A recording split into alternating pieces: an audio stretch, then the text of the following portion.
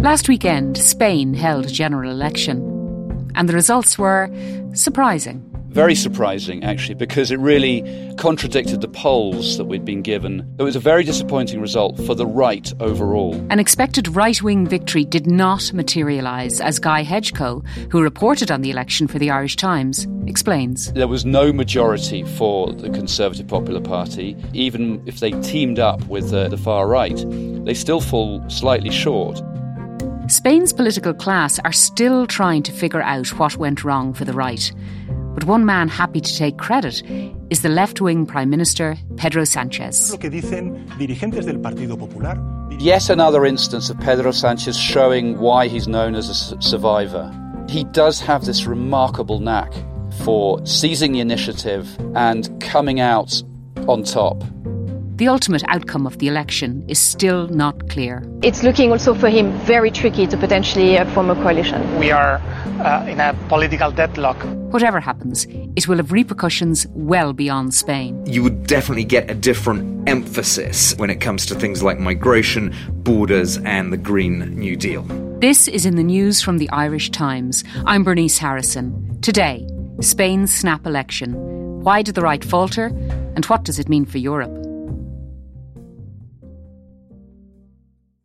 Now, coming into this election, Spain was governed by a left-wing coalition. The largest component of that coalition was the Socialist Workers' Party. That's the big centre-left party. And its main opposition was the centre-right Popular Party and the more far-right Vox Party. And then there's several other smaller parties, regional parties and that sort of thing. Now, the left-wing coalition has been in power since 2020. Then, at the end of May, Prime Minister Pedro Sanchez, who heads up the Socialist Workers' Party, he called a snap election. Why did he do that? And what was the reaction to that? Well, he called the snap election. I mean, it was within hours of the results coming through from the local elections at the end of May. And it was a classic Sanchez move. He often, throughout his political career, has surprised people by making very sudden, dramatic gestures. His party performed quite poorly in the May local elections, municipal and regional elections. And the left overall performed very poorly and lost a lot of ground to the right. So suddenly the electoral map had changed quite dramatically on a local level, and suddenly the right was in control of all sorts of town halls, city halls, regional governments, which had been under left-wing control. And we had been expecting there to be a general election in December. And I think he was looking ahead to that and thinking, well, if we've got another 4 or 5 months before that general election, I'm behind in the polls. That could feel like a very long time. It could really drag out, and I could possibly fall even further behind in the polls if we wait until then. So instead, he took this quite dramatic decision to call a snap election. He kind of took the opposition by surprise. By many accounts, he took a lot of people within his own party, I think, by surprise as well by calling the snap election. But it gave him the initiative, and it meant that the right couldn't spend days celebrating their victory in the local elections. They had to suddenly prepare for the general election. And I think that gave Sanchez the initiative. It was seen as a big gamble at the time, partly because it was going to be held, this general election, in the middle of summer, which had never happened before. And it was seen as a big gamble, but you look at the result and it looks like a gamble which has paid off. Is Sanchez popular personally? It depends entirely on who you talk to. For half the country, I'd say he's become a kind of hate figure, and that is obviously the half of the country that votes for parties on the right. Tens of thousands of people gathered in central Madrid on Saturday to hold a rally in protest at the centre-left government of Pedro Sanchez. The demo was backed by the far-right party Vox. But the right-wing media, the right-wing parties have sort of made of him a kind of, almost a sort of mythological creature, a sort of bête noire. And they've built this on the fact that he has relied very heavily throughout this last parliament on Catalan and Basque nationalist parties in order to keep his government together. Those parties were not in his coalition, but he had sort of confidence and supply deals with them in order to get legislation through. So he needed them. And for many on the right, certainly political parties on the right, which are staunchly unionist, they saw this as beyond the pale. They were saying, how can you rely on parties that want to break up Spain? And beyond that, he was relying on, in particular, a Basque nationalist party, EH Bildu, which is kind of seen as what used to be the political wing of the Basque terrorist group ETA, although ETA no longer exists. And it's kind of, you could compare it, I suppose, to Sinn Féin in that sense. And the issue of ETA and ETA's more than 800 victims throughout its campaign of violence remains a very live issue for the political right. And they've really used that. And they've said that Pedro Sanchez is teaming up with these people who are sort of friends of terrorists, essentially. He's teaming up with separatists. We've got to get rid of him. And when you sort of add to that his government's agenda, which included a lot of issues that are sort of related to the culture war in terms of gender equality, rights for transgender people, and so on, that added to his sort of status as this hate figure for the right. And having said all that, for people on the left, a lot of them agree with that agenda he's been driving through, and they believe that it's perfectly okay to rely on those separatist parties in order to ensure that social agenda gets through Parliament. Can we talk a bit about the campaign itself? Now, here in Ireland, one thing we know about Spain at the moment specifically is that, like other parts of Europe, it's been suffering a prolonged heat wave over the past month. The heat wave, experts say, is linked to climate change. Was climate change and the climate emergency an issue in this election, or did other issues dominate? Well, it did come up. It didn't dominate, but it was an issue that was talked about. And obviously Spain seems to have been really hard hit by climate change. If you just look at how high temperatures are, the number of heat waves we seem to be having every summer, the droughts that you're seeing around the country, for example, in Catalonia and down in Andalusia. And that's causing hundreds of thousands of acres of farmland to dry up. All of this wheat is probably lost. The tap water is dangerous to consume, and it's forced residents to get their drinking water delivered by truck. There's a pretty broad consensus in Spain that that's all due to climate change. But there is the far-right Vox party, which takes the view that you can't prove that climate change is man-made. They take a kind of classic sort of hard-right view on that. So they're the only party that's been really openly questioning the consensus on climate change. But, I mean, there are other issues that you would expect to figure in the campaign. For example, the economy. Spain's economy has been performing pretty well on the face of it. It's been growing quite fast, not as fast as Ireland's, but it's been growing a lot faster than France, Germany, the UK, Italy, other countries around Europe. Inflation is now down below 2%. And yet Pedro Sanchez really struggled to make the most of that. The opposition were talking about how, despite all that, prices are still too high for many people because of that prolonged period when inflation was high. And so for ordinary people, their spending power has dropped a lot. And instead of those issues, what really dominated, I think, was that issue of Pedro Sanchez's parliamentary alliances with Basque and nationalist parties, issues related to the culture war, the right attacking Pedro Sanchez over feminist issues, saying that he was taking feminism too far. It was a kind of radical feminism. And by contrast, the left was hitting back at the right by saying, if the Conservative Popular Party gets into power, it will do so with the far right. And the left was warning voters against voting for any party on the right, because they were saying, if you vote for the right, you're opening the door to the far right. And that will create all sorts of erosions of basic rights, whether it's for women or for the LGBTQ community and other minorities.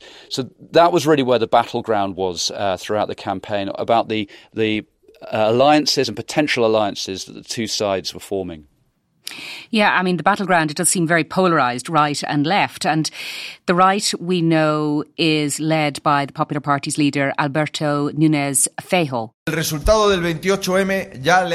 How did Feijóo try to convince voters to vote for him and his party? Well, his campaign in many ways was very negative. I mean, he wasn't really, presenting a barrage of proposals about how to improve Spaniards' lives. A lot of it was simply, and, he said this expressly, he said, I want to roll back Sanchismo. And Sanchismo is, Sanchezism, if you want to translate it. A la nación, 5 meses de Sanchismo. Es una excelente noticia. I want to roll back the idea of Sanchez, and that was part of this sort of persona or this concept that the right created around Sanchez, that he represented something that went against traditional Spanish values.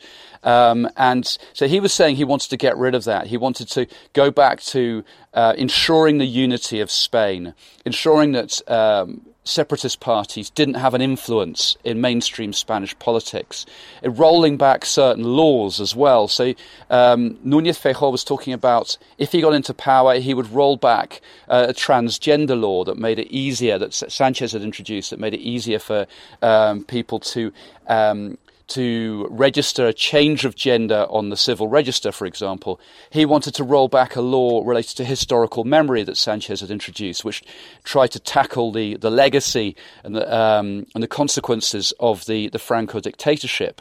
And that's something of a taboo for the right. So he said he wanted to roll that back.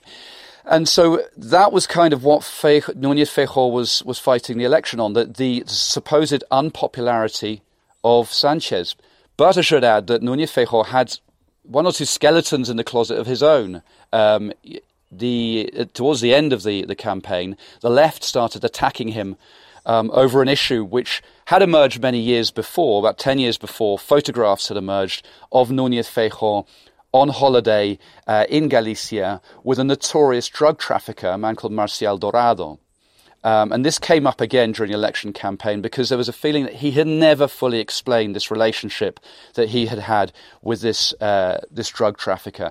And that was something which seemed to cause a few problems for Núñez Feijóo towards the end of the campaign in particular, with many people saying, well, it looks like you could well be Prime Minister in a few weeks, and you haven't really explained this relationship you once had with a notorious criminal. And how did he explain not explaining it, if you know what I mean? Well, on one occasion he said, well, back in the 1990s when I knew this man, we didn't have Google, so I couldn't sort of Google him and find out who he was. Pues que me iban a sacar unas fotos con un narcotraficante. I mean, that really didn't seem to convince many people. I mean, it's interesting because one of the candidates in this election, Yolanda Díaz, the Labour minister who was heading up the Sumar platform, electoral platform, which is a sort of a big umbrella covering about 15 left-wing groups to the left of Pedro Sanchez. She is Galician, and she said when she was a student back in the 1990s, she knew who Marcial Dorado was. She knew the kind of reputation he had, and she was just a student. She said, how could it be that you were already, were holding some public office at this time, and you were going on holiday with this guy, and you're claiming you didn't know who he was? Then right at the end of the campaign, Núñez Feijóo said, well, I did know he was a smuggler, that he smuggled certain goods, but I didn't know that he was involved in drugs. So he really got himself in a bit of a mess over that, and it didn't help him when it came to election day, I think. Now, general elections love polls. What did the polling say was going to happen? Well, the polls said that Núñez Feijóo was heading for a clear victory, and the only sort of unknown there was whether or not he would clinch a majority with the help of the far-right Vox party. But a lot of polls were showing that he was going to get that majority, 176 seats in the chamber. And the polls are pretty unanimous about that. I should point out there was one poll which was not showing that, and that poll was showing actually Pedro Sanchez might perform better and the left might perform better than the other polls were suggesting. But it was kind of, ruled out, and people were saying, well, you can't take it very seriously. In the end, that poll was fairly accurate when it came to the final result, in the sense of showing that actually the left, does have a better chance of forming a government than the right. Coming up, Pedro Sanchez may be the great survivor, but can he form the next government? Or is Spain heading for political deadlock?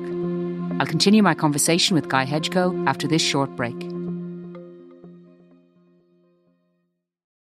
Guy, in part one, we heard about the run-up to this election. It took place at the weekend and the results began to emerge on Sunday.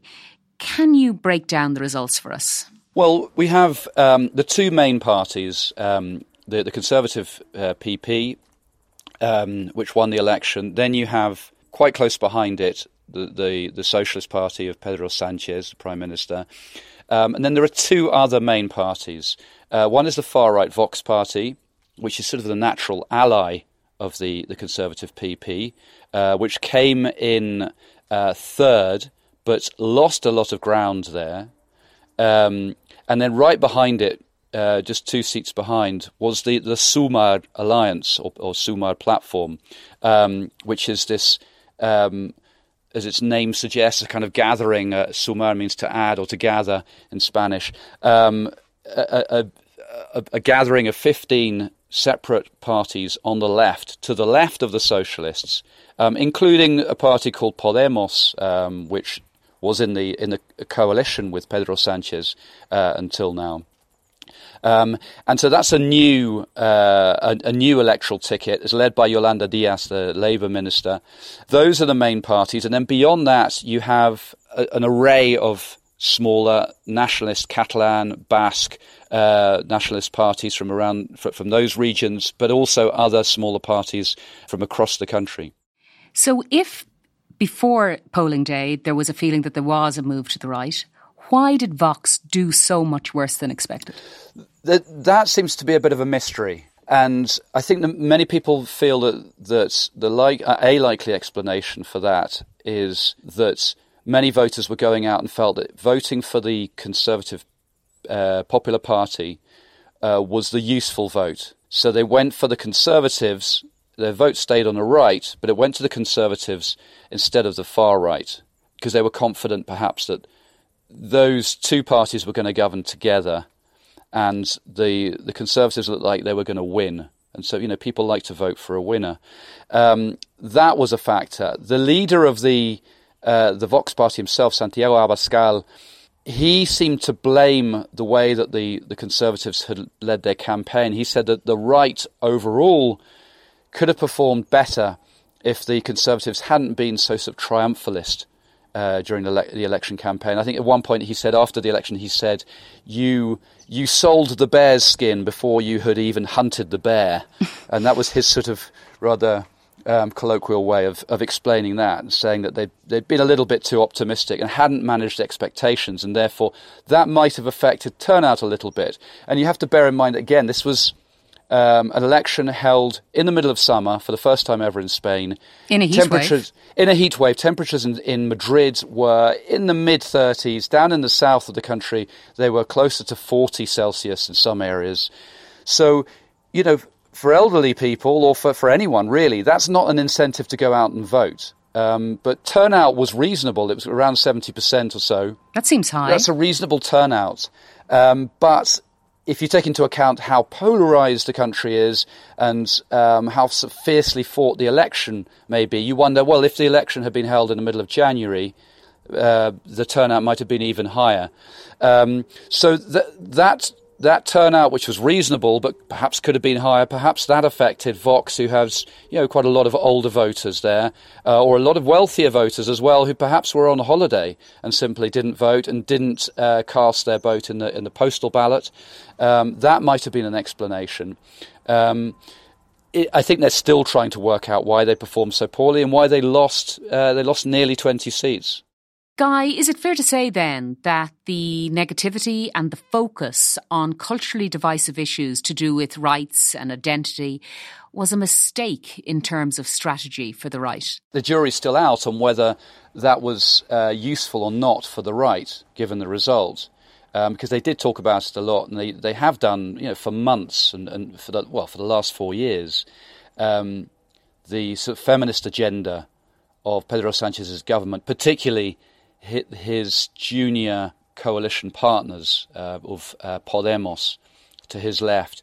They've been so forthright in pushing this agenda, probably more so than most other countries around Europe. And so it's been a sort of a battlefield. Gender equality has become a battlefield, and you've got the far right pushing back against that in many ways, not least of all just the language that they use, refusing to accept the use of the phrase gender violence or what they call, sort of sexist violence in Spain, but saying, you shouldn't call it that, you should call it intra-family violence is the phrase they use. And in some cases, they have started to persuade the Conservatives to use that kind of language as well.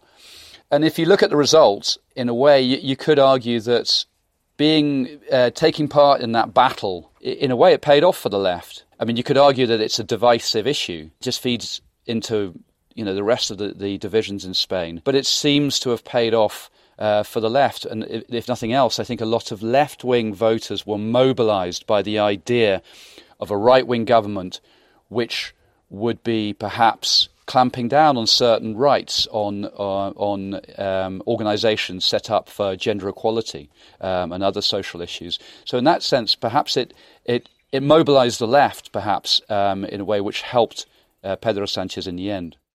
So does Pedro Sanchez's decision to call that snap election now look like a stroke of political genius? I think it's yet another instance of Pedro Sanchez showing why he's known as a survivor.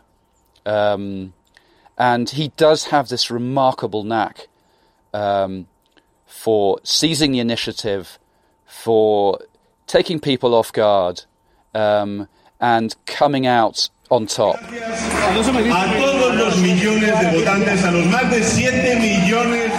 mean, you could say he didn't come out fully on top in this election. He didn't win the election, but he has been celebrating it as if he won it, and you can see why. He has a shot at forming a new government.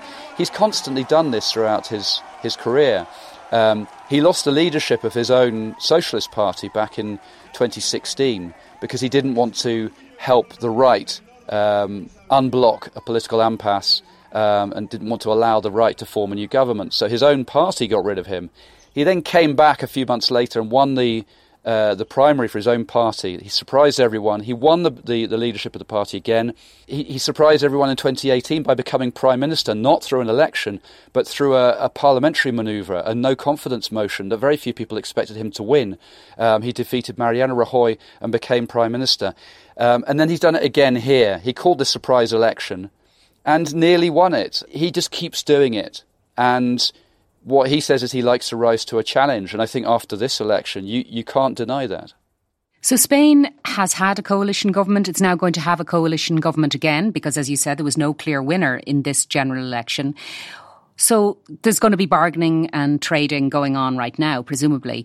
What different paths forward are there? Well, I mean, we're assuming that the Conservative Popular Party won't be able to form a new government just because its possible allies are so limited. It only has the far right that it can team up with, really, in Parliament. It doesn't have any other sort of substantial options. So assuming that Pedro Sanchez has the better chance of forming a government, he will team up with Sumar, the party to his left, but they still fall well short of a majority. They're going to need, in order to form a working majority, the support of all the Basque and Catalan nationalist parties who were supporting them before for the last 4 years in very controversial circumstances.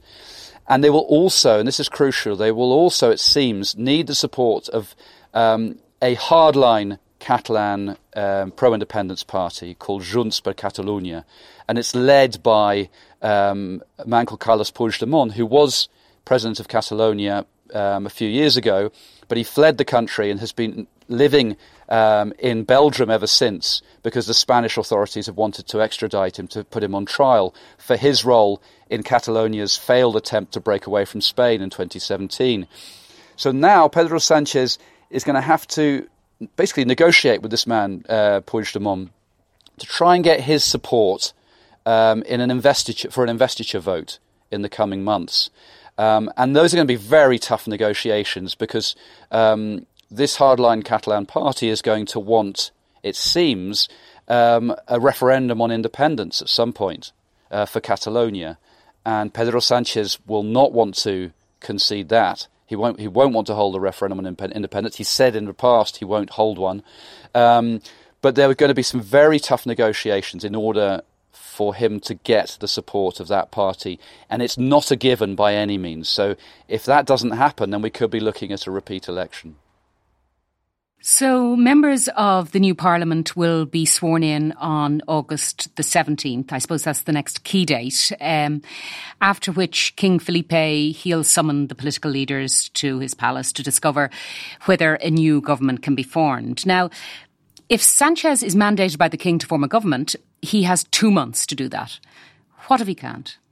There'll be potentially 2 votes. One where he needs a full absolute majority in Congress.